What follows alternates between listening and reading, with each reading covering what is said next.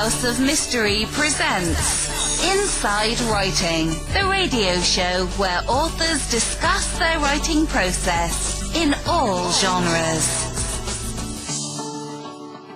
Today we've got a little bit different angle. The book we're going to talk about is Swanson, and it's the life and times of a Victorian detective. So this is covering Donald Sutherland Swanson. And so it's more than just the Ripper. He's a detective in the Metropolitan Police. So we have a distinguished guest all the way from the UK on the line. His name's Adam Wood. Thank you for taking the time to talk. Hello there, Al. Thank you for inviting me. Hi there, Mike. Hello, Adam. How you doing? Yeah, good, thank you.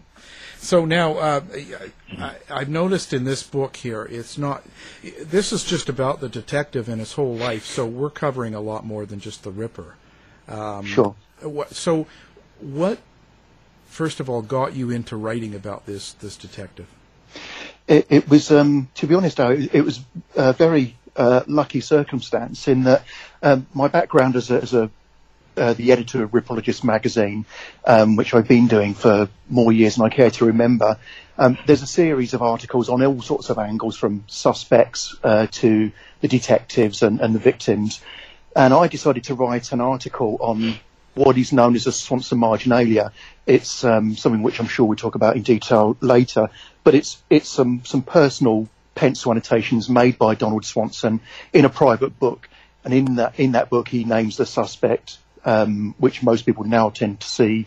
Mike will disagree as the prime suspect for the Ripper. But I thought it was an interesting thing. So I started researching the history of this document and got quite far into the article just for publication in the magazine. And a mutual friend basically said to me, well, the Swanson family still have lots of the documents from Donald passed down the family. Would you like to meet them? Well, I said, well, of course, yes, please. So they didn't live too far from me, luckily, so I met the great-grandson of Donald, that's Neville Swanson. And we met up, and he had just a sample folder, really, of the sort of thing that you have, and it was personal correspondence, copies of police documents and reports. And basically he said, well, would you like to borrow everything and see what we've got? Because we don't really know what's there. So, it started out as an article on this Swanson marginalia, but when I saw all the archive material that they had, I just realised that although I knew a little bit about Swanson, he's not widely known in the Ripper world what he did outside of that case. I just thought, well, there's so much material here.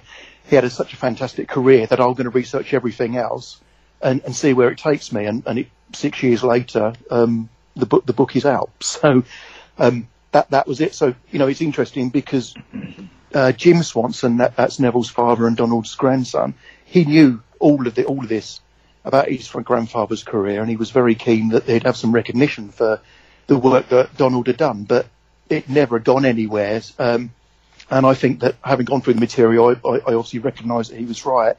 And obviously you can see in the book the Ripper chapter as such is quite a small amount compared to the rest of the career, but it's an important part. Well, I think also, Adam, what I loved about the book is that Swanson definitely has a pivotal role because he was the chief inspector during the time of the Ripper murders, and that anything that he knew so much, we don't have those original documents, and so any details he has. So what I love about it is to me, I'm amazed at how much research, original articles and pictures that you have in here. It's filled. It is content dense. Thank you. Yeah. And I have to say, Al, that's probably part of the reason why it took so long to finish. But one of my pet hates is when you pick up a book and it's supposedly a biography of a policeman, and you're on the first page and there's a short paragraph about where he was born and early life, and then you're still on the first page and he's already joined the Metropolitan Police. That's not enough to me. I want to know the background. I want to know what made them become a policeman, where the family grew up, what shaped that detective, for instance. So I was determined when I was writing this book on Swanson, I was going to definitely look into that. Now, Swanson grew up in Scotland in a really very, very small, remote town, and I thought, well, what would make someone growing up there? His father was a brewer. What would make someone growing up there decide to leave and go to London? You know, in those days, in the 1860s, when he left, it was a massive undertaking to go down to London. There was no guarantee of work or anything at the time for him, so he must have been driven for some, you know, to go down and start a new career. And of course, when I started looking into that, I thought, well, where did he work? Initially as a city clerk for a year. I looked into the background of that employer and that series of offices. When he joined the police, why did he join the police? And there happened to be a recruitment drive because there was a Fenian bombing, terrorism threat at the time. So then, of course, I had to research that and write that up. Well, that's what I was going to interrupt just a little bit, right at that spot. There's two things. One is you wrote about he had a sister that was in London at the time, so that probably helped him come to London, do you think? I think absolutely. He definitely, you know, he had someone on the It was because he had two sisters in London. They both married English firemen in London. Now, I've yet to discover how they met these two London firemen, but they met, and you know, one was a witness to the other's marriage and vice versa. So they lived in the West End of London, and I'm sure, you know, Donald worked as a teacher in Scotland for a while, but probably the prospects didn't appeal to him.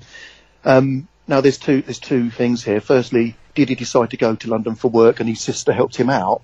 Or as you say, there was one sister, Mary, who was pregnant, but her husband died 2 weeks before she was due to give birth to their third child. So the other thing is, did the family send Donald down to London to help out in that family crisis, which, you know, could well have been the case. Right.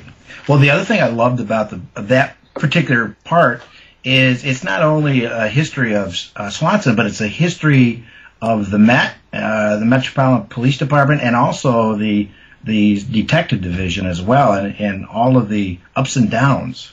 Yes. Yep. Again, that was something that I was, as well as Swanson's background, I was very keen to, as I picked out the strands of Swanson's career, and I saw that, you know, he was involved in the detective department. 2 weeks after this so-called trial of the detectives fraud scandal rocked. Now I thought, well, that's quite interesting, because he was not involved in that. Obviously, he'd only just become a detective after being a uniformed policeman on the beat. But the thing is that was part of the Metropolitan Police at the time. So again, I thought it was important to give that background. You know, what was a detective department like at the time he joined? And of course, it very soon became the reorganised CID, which he became a leading officer of. So the fall of the detectives you talk about is like 1877. Right. It's like the year after he joined the detective division. He didn't get sucked into weeks. No, because there were very few members of detectives in the department at the time he joined. You know, half of that department got caught up in the corruption. They were on the take. And I think if Swanson would have been perhaps joined 6 months earlier, he may well have been susceptible to that. He was still a young man at the time, so newly married, so he may well have been sort of tempted.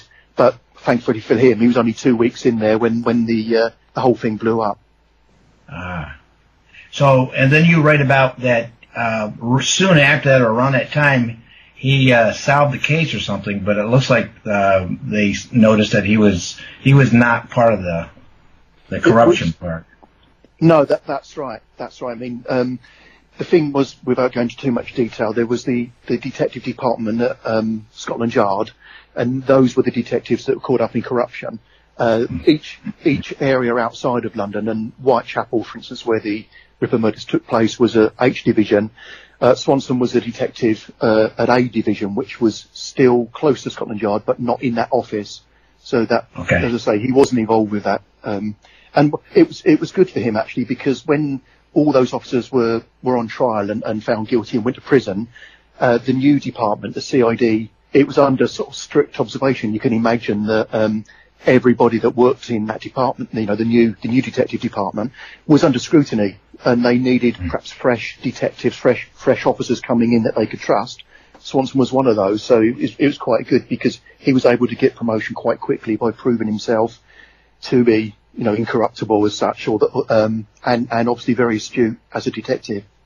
Right. So the other thing was interesting as well is during the Ripper murders, we had the Commissioner Charles Warren. He seemed to he was not too keen on the detective division, but when he left during the Ripper murders and then James Monroe came in, he was more keen to that. So would that have helped him out?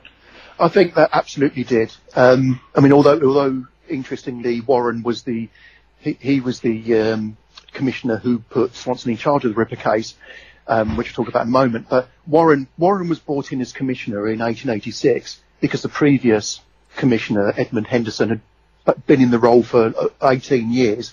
He'd grown very lazy and slack, and the police had basically become completely disorganised. Warren was a really well-established and decorated soldier. He was brought in as a commissioner basically to put everything in good order and get the police back in a good position. So he never intended to sort of be a long-lasting commissioner. He wanted to get but you're quite right, Al. His focus was on the uniformed branch rather than the detectives, who he left to his assistant commissioner Monroe. One of the things again about Swanson, why I was really intrigued about your book with these details, is because of the background of the detective division during the Whitechapel murders. And you also make a comment about the relationship between Scotland Yard, or the Metropolitan Police Department, and the City of London Police Department. That's right. And what about that a little bit? Well, it's interesting because in the early days of the Metropolitan Police, as I recount in the early chapters, there was talk very early on that the Met should absorb the City of London Police, and it was a very small force in the city, but there was massive uproar in government. They didn't want that to happen. Separate budget, separate Home Office departments, all this sort of thing, and that went all the way through. So there was some sort of friction between the two departments, the Metropolitan Police and the City of London Police. But I think there was a feeling, certainly through some of the city detectives at the time, that if we were investigating the Ripper murders, then we'd have solved it by now. The Metropolitan Police aren't any good, and all this sort of thing. There's a superiority thing. But of course, when Catherine Meadows was killed in Market Square in the City of London territory, they were brought into it. So I think at that time there's been some discussion with some Ripper authors that there was this still ongoing sort of animosity between the two. But I don't think that was the case. I think that they were professional policemen. They recognised they had to work together because they were under scrutiny of the newspapers and the public and the government to get the job done. And Swanson met every night.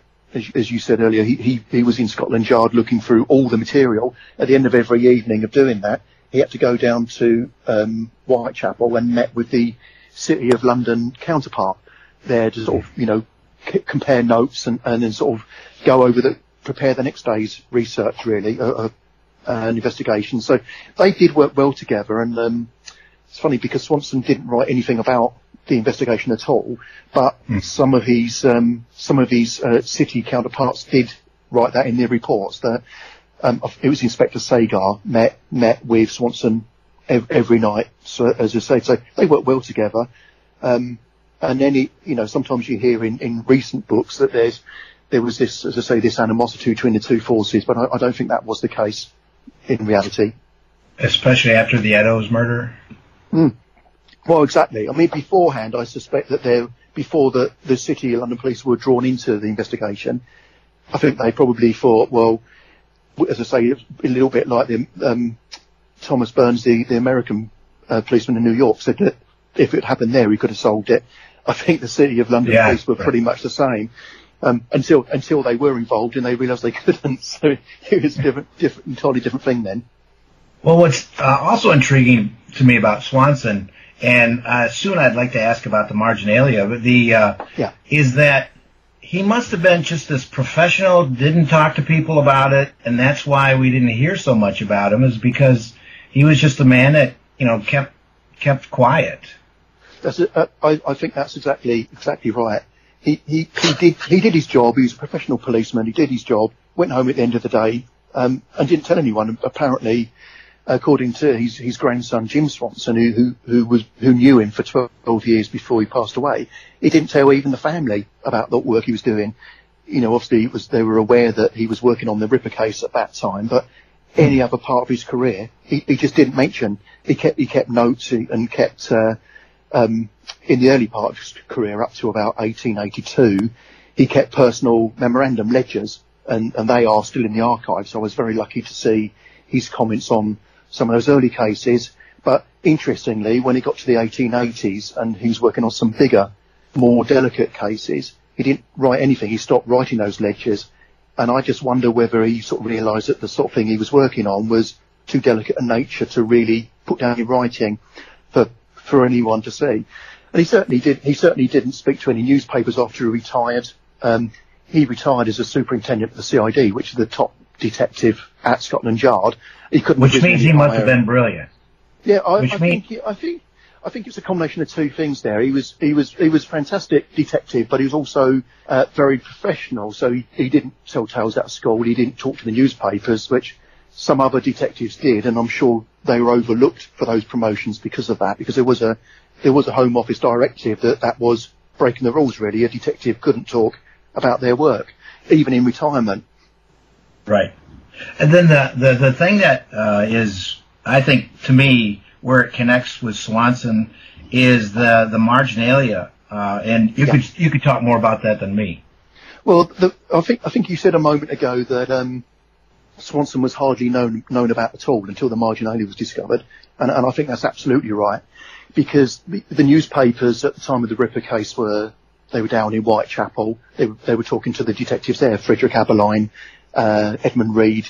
These detectives, very, very capable detectives, they became quite famous, and Aberline for a long time, and probably still today, if you ask a man on the street who was the detective hunting Jack the Ripper, they'll say Frederick Aberline, because that's the name that's in the newspapers every day. Swanson was operating out of an office in Scotland Yard, and he didn't talk to anybody at all. It was some news, you don't get any interviews with him, you don't get any comments that Swanson's following a lead or anything like that. Occasionally, you may get something a few years later that, for instance, the Mary Piercy double murder. He investigated that, and the newspaper reported, Inspector Swanson, who had charge of the Ripper investigation. But that's it. There's nothing more than that. So consequently, all the way through to the time when the Home Office, the National Archives files were open and people could read the Ripper reports and see that Swanson's name were at the bottom of most of those reports to the Home Office. It just wasn't known. It was just assumed that it was all Aberline. And then basically when his two daughters died in end of 1880, they were both in their 90s. And Jim Swanson, the grandson I referred to, they had to go and empty the house out to take basically do a house clearance while it was, so they could sell the property. When they got back to Jim's house, they went through everything they'd found, and in this linen chest, apparently it was a big chest which they used to keep in the hallway with all their sheets and stuff in the bottom of that was Donald Swanson's papers and personal address book and his copies of some of his colleagues' memoirs. One of these books was by his former boss, Sir Robert Anderson, who was the assistant commissioner. That's called The Lighter Side of My Official Life, and that's the book where Anderson says that the suspect was a Polish Jew. He was caged in an asylum, and it was known that he was the Ripper, but we couldn't prove it. So that book was among perhaps about 6 or 7 other books in Swanson's library. When Jim Swanson flicked through the book, he found these pencil notes, which is the Swanson marginalia, and he describes, or he basically expands on what Anderson has written about the Polish Jew suspect, giving more information as to what happened to him. And then on the end paper, right at the end of the book, he writes a continuation, and he gives the full breakdown as to, the suspect was identified, he was taken and watched night and day by the city CID. He was taken to Whitechapel Workhouse, and then he was taken infirmary. Then he was taken to Colney Hatch, where he died. And then he writes a line: Kosminski was the suspect. So that is where the whole thing about Kosminski being the prime suspect comes from, basically just from those pencil marginalias and his private copy.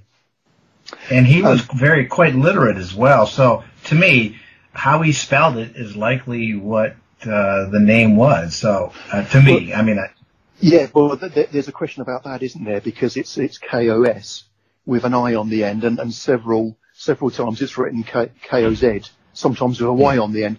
But I think Swanson or any detective who's working on the case would have been careful how they spelt a name, because if they had an official file there. Newspapers obviously not quite so careful. They were perhaps taking notes down as people were talking to them, and it's a little bit like the census returns where you misspell something because you don't check the spelling. But I think you're right. I think Swanson would have been more careful with the spelling and the phrasing of what he was writing. Right. Well, how well were the police trained back then? Like, what was their technique in doing these crimes? Do you mean in terms of the uniformed or the detectives? Or either. I mean, especially, like, what would happen in an actual crime? And how well was Swanson trained as a detective?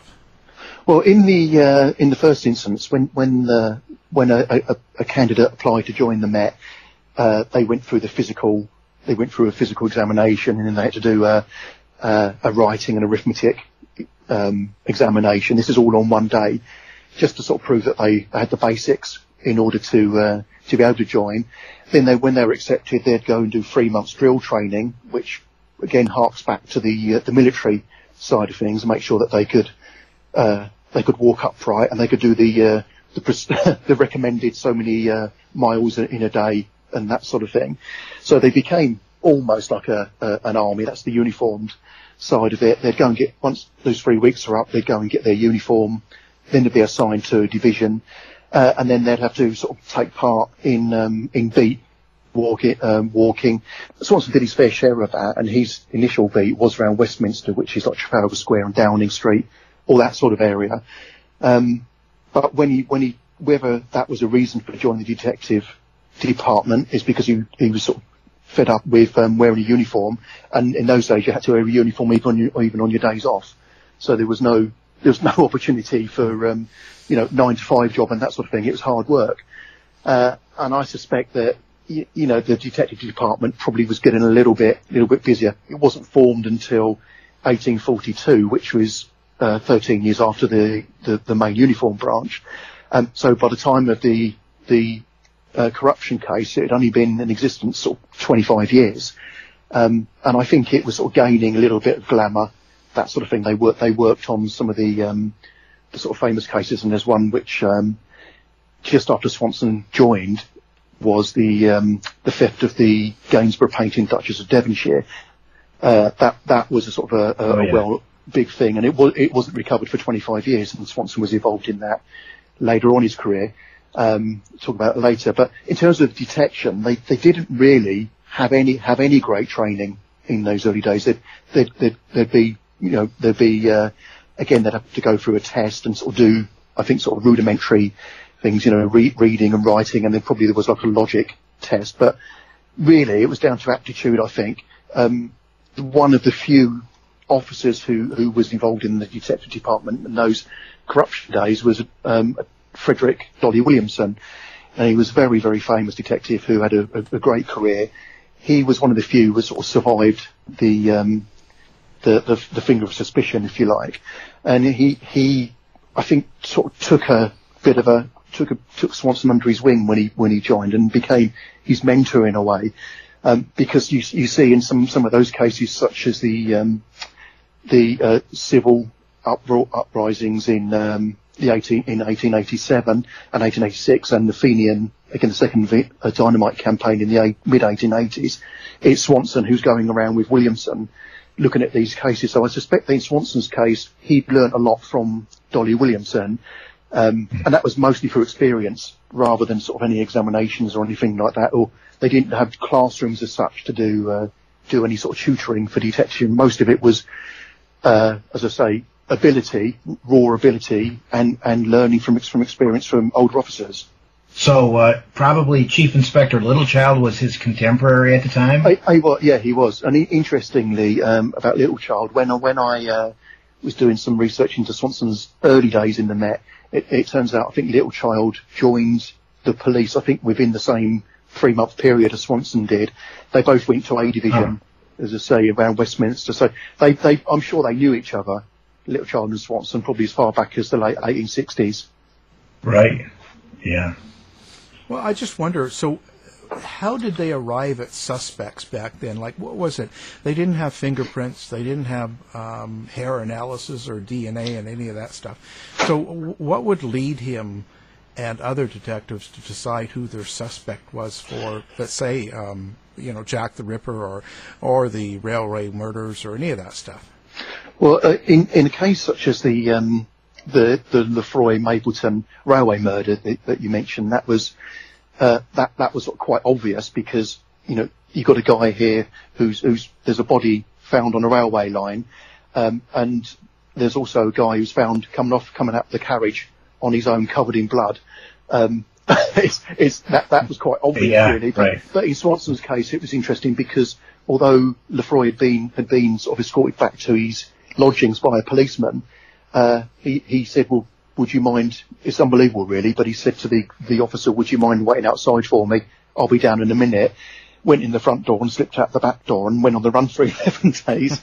And Swanson basically was given the job from Scotland Yard to go out and hunt him down, and had a bit of a tip off. And this is one way that a detective would find a criminal, will be through an informant. And this is what happened in the Lefroy case. He went and they sort of did some surveillance, made sure he was there, and went in and arrested him.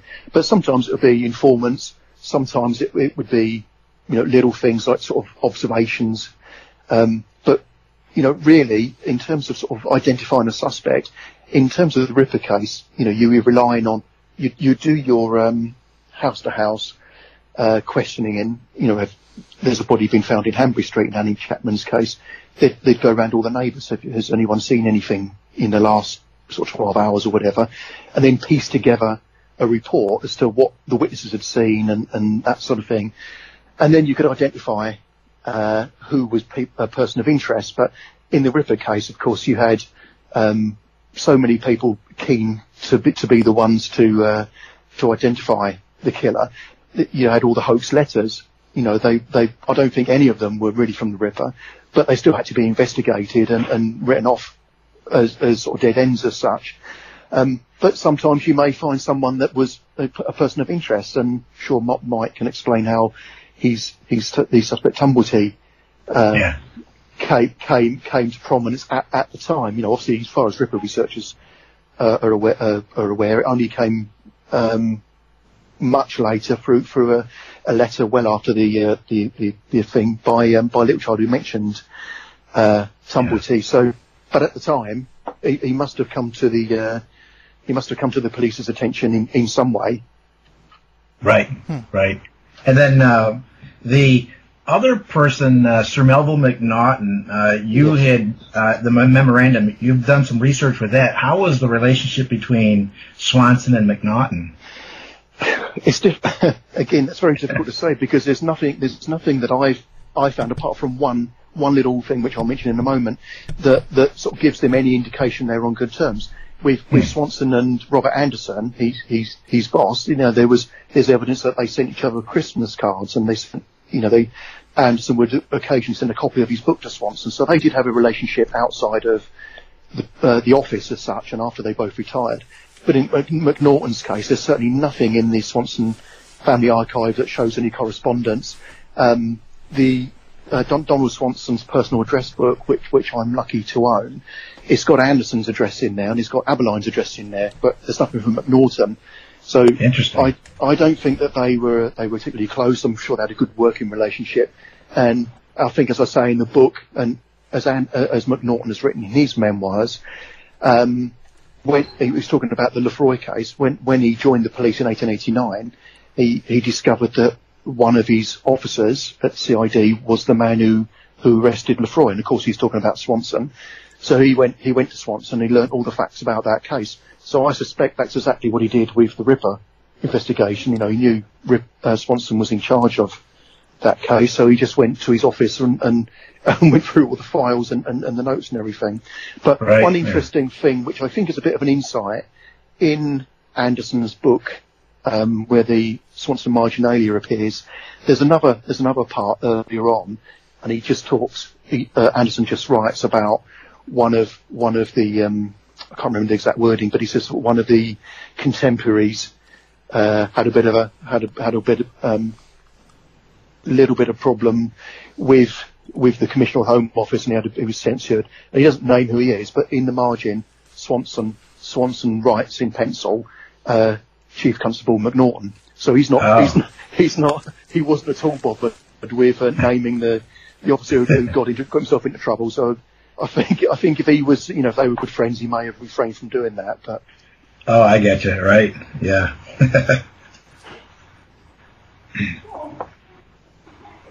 And then it looks like now that Mapleton case, the railroad murder, that was towards the end of Swanson's career. Is that correct? That was actually in 1881. That was quite early in his 5 years after he became a detective. And it was interesting because that probably was the case that really accelerated his career, because before then, while he was, I'm not saying just another inspector, certainly when he arrested Lefroy, because Lefroy was on the run for 11 days, and it's interesting because that case is the first time that a likeness of a wanted man was printed in a national newspaper. So that's quite a well-known case, and of course, with Swanson being the detective who arrested him and took him into the police station, his name was then in all the national newspapers. So the next case that Swanson goes on to, which is a body snatching case up in Scotland, and I think literally a week after Lefroy was executed, Swanson's now working on this body snatching case. When he arrives in Aberdeen, where the thing took place, the local newspaper reports that the locals looked on, as he stepped off the train, the locals looked on Inspector Swanson with awe as the capture of Lefroy. So they'd read all about his exploits in capturing Lefroy, and of course the next thing, he's suddenly in their town and he's a bit of a celebrity. And I think it went from there. You see Swanson's name much more in the newspapers then, because he's well known. Right. Yeah. Something interesting is that I was intrigued about is my very first article that you had published for me in the Ripperologist magazine, and I think it was 2010. It was on. Was it really? Yeah. It was on. Yeah, I know. It was on the Philosopher's Stone, and then you write some stuff about Swanson with the Philosopher's Stone. That's right. Yes, Edward Pinter, his name was. Okay. That's a great. I think that's a great case, because that was a case where an instance where they caught him out through surreptitious surveillance, if you like. Basically, the chap called, his name was Edward Pinter, but he called himself the modern alchemist. Bit grand. He'd go round to West End posh jewellers, saying that if they gave him a certain amount of gold, by using alchemy and the Philosopher's Stone and all this sort of secret recipe, if you like, he could turn that £1,000 worth of gold into £10,000. And then if you gave him 10,000, he turned it to £1 million of gold. And some people were sort of sucked into it. It's obviously a scam. And at one point he went to this jeweller, quite a well-known jeweller who supplied diamonds and things to countesses and earls and sort of thing. So his name was Edward Streeter. And when Pinter went in to see him, obviously he knew that it was obviously a complete scam. He went straight to Scotland Yard, and Swanson went with a young sergeant called Frank Frost, who became a very famous detective later on. They went along to this sort of arranged meeting as a setup with Streeter and Pinter, and I could just visualise it, because Swanson and Frost are hiding in a cupboard, watching what's going on. You could just visualise. It's not a case of we have reason to believe. It was let's catch him red-handed. Well, and then, of course, I remember Frost. He was known. He could bend a penny with his fingers, rip like he was a powerful guy. Just think that's he certainly wasn't someone you'd want to argue with. I don't think so. No, I think, and what they did in this case is that the modern alchemist basically said, well, here's all the ingredients. You give me the gold, and I'll put the chemicals in. But the smell and the smoke is so intense, we need to leave the room while the magic is working. So he's done this. This massive black vapor has appeared. They've all gone out, and of course he's obviously said, well, I'll go in and check how things are going. And while he's gone in, he's just sort of been removing items of gold from the pan. Wow. And I think eventually, he was so brazen though. It did make me smile, because when he was arrested by Swanson and Frost and taken to Bow Street Magistrates Court, he basically said to the judge, well, if you let me set up here, I'll prove that I can do it. And so, well, that's pretty brazen. I think the judge said something along the lines of it was bad enough smell in the courtroom as it was. He didn't need any more adding to it. Yeah. Do you remember what year that was? From top of my head, I think 1895, 96. Okay. So that was after the White. That was after that, yeah. And again, it's interesting because it goes back to what we were saying earlier about how did the detective become a detective, because Frost was a sergeant at the time, but he worked quite a lot with Swanson, and certainly later in Swanson's career, you see that he becomes a mentor to Frost in the same way that Williamson was to Swanson. And obviously, eventually, when Swanson retires, I think Frost becomes a superintendent at CID in his place. So it's that working relationship there. What was the biggest surprise you got when you were researching Swanson? That is a good question. It's I think probably overall I was probably mostly surprised with how much material still existed from the family, because you couldn't. I don't think that will ever happen again on my next book. I don't think I'll ever find anything like that. But in terms of the biggest single surprise, that I think it was satisfying, but it was a bit of an eye opener. When I was researching the Gainsborough painting, Duchess of Devonshire, it was basically been taken and stored in America for the 25 years it had gone missing. Basically, the Pinkerton agency got involved with the return, but they were liaising with Swanson, who by this time was a superintendent, obviously in charge at the CID. And I knew that was the case. And when the Pinkertons confirmed that they had the genuine painting and that this was the amount of money that they wanted and everything like this, they were telegram going backwards and forwards to Scotland Yard and the Pinkerton office. Now I've researched it from this side, so from the Scotland Yard side, but I thought, well, for completeness, I ought to see if I can get hold of the Pinkerton file. And luckily, it's not that long. Well, at the time I wrote it, it wasn't that long, being basically made available at the Library of Congress. So I contacted them through the website and said, well, I'm interested in this one particular file. Here's the reference. How can I go about getting a copy? And I had no plans to go over, so I thought, well, if they won't supply a copy, I'll have to see if I know anyone in the area who are happy to go along. But they said, well, no, we can digitise it and send you a PDF for this fee. So great. So I paid the fee, and about 2 weeks later I got a PDF, opened up, had the cover file, opened up the next page. The first thing I saw was a telegram from Swanson to the Pinkertons. Wow.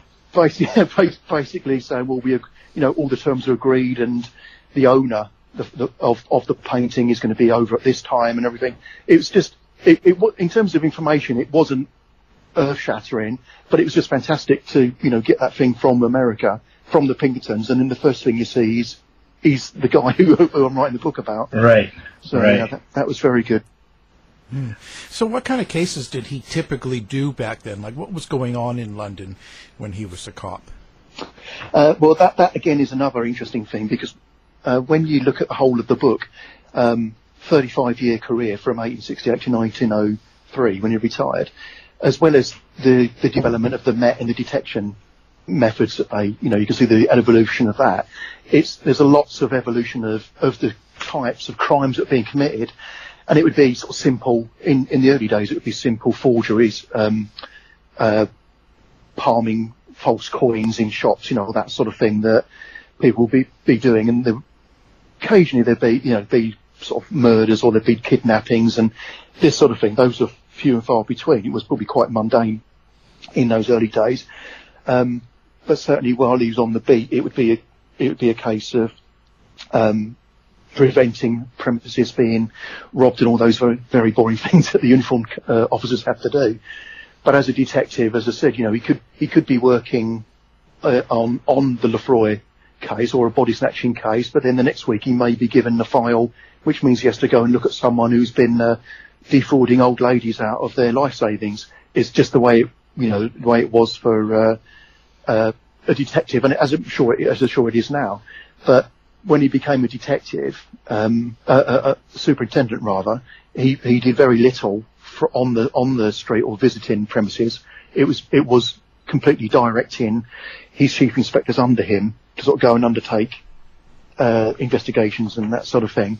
So I guess it's probably what he was being groomed to do all the way along, working underneath Williamson, taking charge of the Ripper case, taking charge of the dynamite thing. It was probably being groomed to be that superintendent, supervisory role all along, really. What do you hope people get after they read the book and they walk away? What do you want them to take with them? I think it's more than anything, I want them to realise that the Whitechapel murders didn't happen in a vacuum, and I think there's too much tunnel vision. People are blinkered saying, well, in 1887 this happened, and in 1889 that happened, and then the file closed. These people didn't just appear out of nowhere. They didn't magically. There wasn't a Chief Inspector Swanson who magically appeared and he never had a life before. So what I want is, if nothing else, is obviously I want people to be entertained and learn something about not only Swanson but the Met Police. But I also want them to think, well, there's everything's in a context, in a context really, and that I think does help give information about any particular case, investigation of the Ripper murders or suspects. Why do these things come to pass? Because, as I say, they don't happen on their own. There's a cause and effect of everything, and that's really what I want people to take away. Now, I'm sorry. I was going to say, now you're the editor of the Ripperologist magazine. That's right. And so tell the listeners, what is the Ripperologist magazine, and how they can maybe pick one up. Well, it's the good news is that it's completely free. So that's one film. I mean, previously, the Ripperologist magazine has been going since 1994. I've been on the editorial team since 1997. Which I can't believe really, but in those early days, it was a printed circulation magazine. You subscribed so much a year, and you get 6 issues, and that'd be posted out to you. Of course, after a while, it just became so expensive to mail out all these printed copies that we sort of took a decision, and each issue was getting larger and larger, up to 100 pages. We just sort of decided as a team that we just couldn't, on the current subscription rate, we couldn't sustain printing and mailing out this number of heavy magazines. So we were faced with a choice of increasing the subscription cost or turning it to an electronic magazine. This is at the time where people started to do that.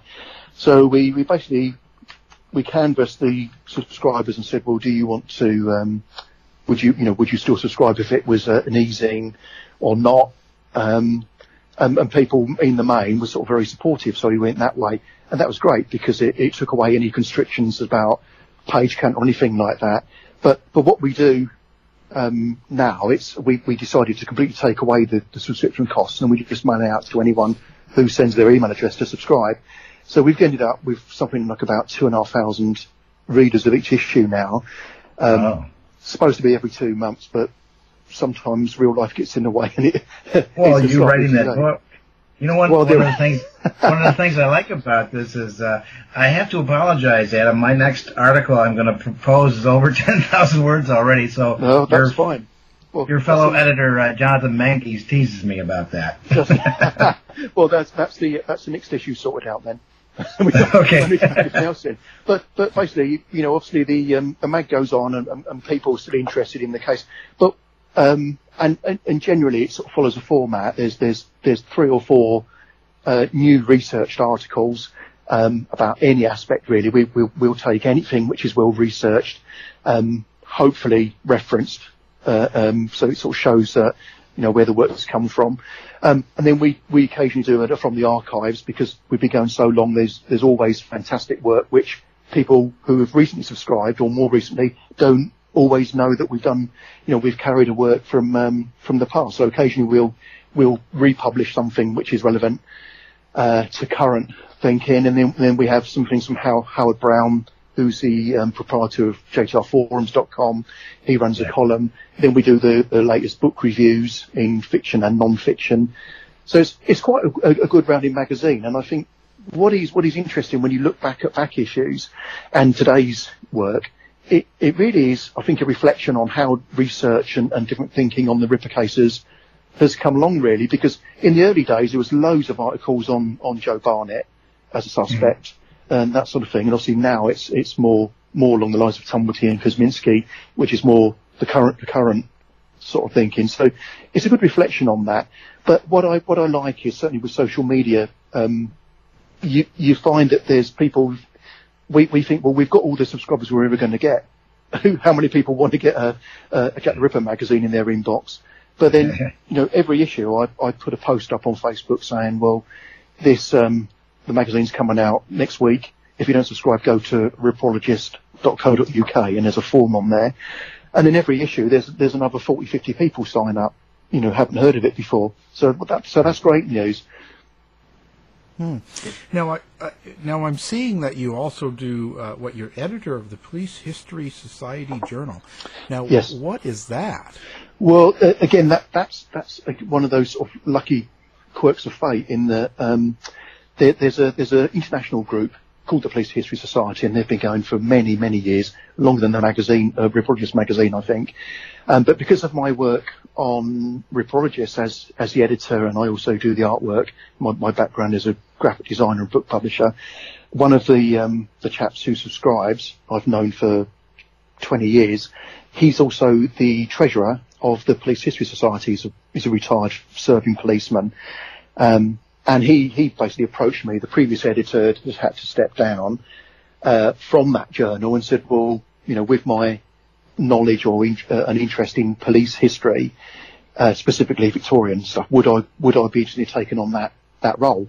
Now that's only like a once a year sort of full printed 80 to 100 page thing. So it's not that involved, as far as I'm concerned, compared to ripologist or book writing. But it's fascinating because where I'd gone into it, looking at initially, I can almost track my interest from the Ripper investigation into Victorian policing, then into Edwardian policing. That magazine, that journal, completely opens my eyes, because they've got things like policing in Hong Kong in the 1930s. Some things you wouldn't even consider, but it's part of police history, and I think history is so important over and above crime in itself. But you can learn from that and the different policing methods.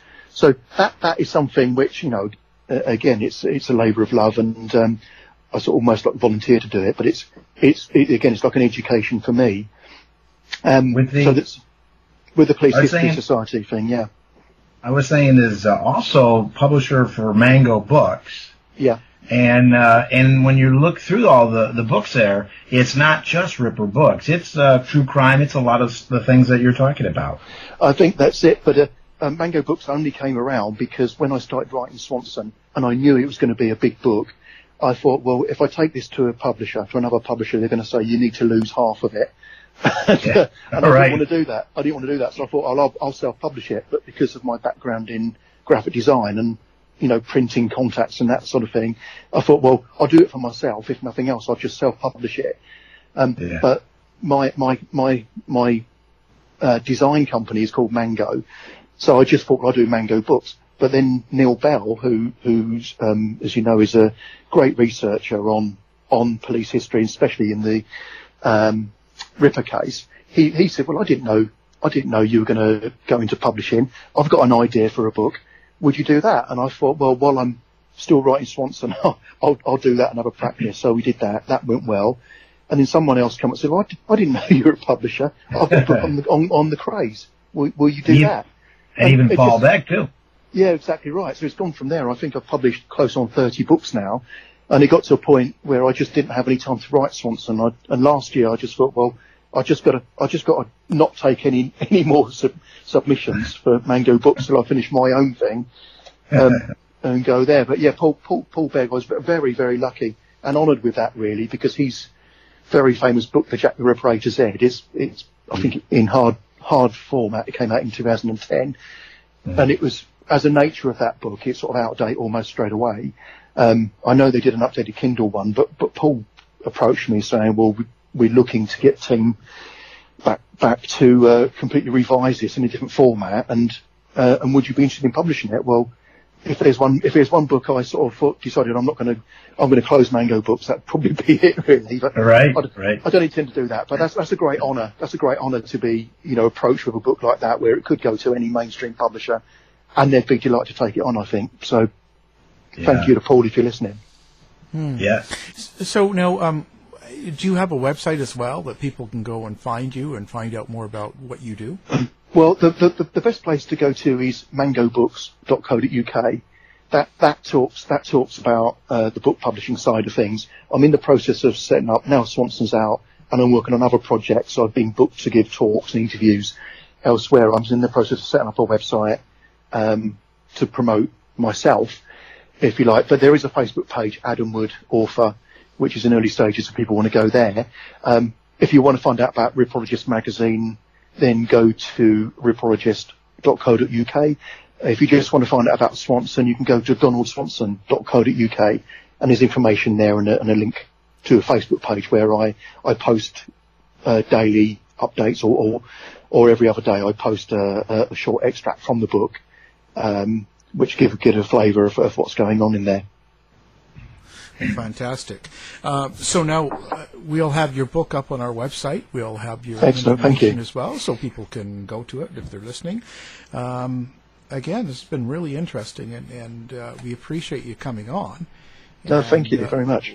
So our guest absolutely. Our guest has been Adam Wood, and we're talking about the book Swanson. It's the life and times of a Victorian detective. Again, thank you. Thanks very much, Al. Thank you, Mike. To find out more about our show, guests, or to listen to past shows from our archive, please go to www.houseofmysteryradio.com. Show's over for now. Was it as good for you as it was for me? Well, good night. This has been a production of Something Weird Media. I'll be back.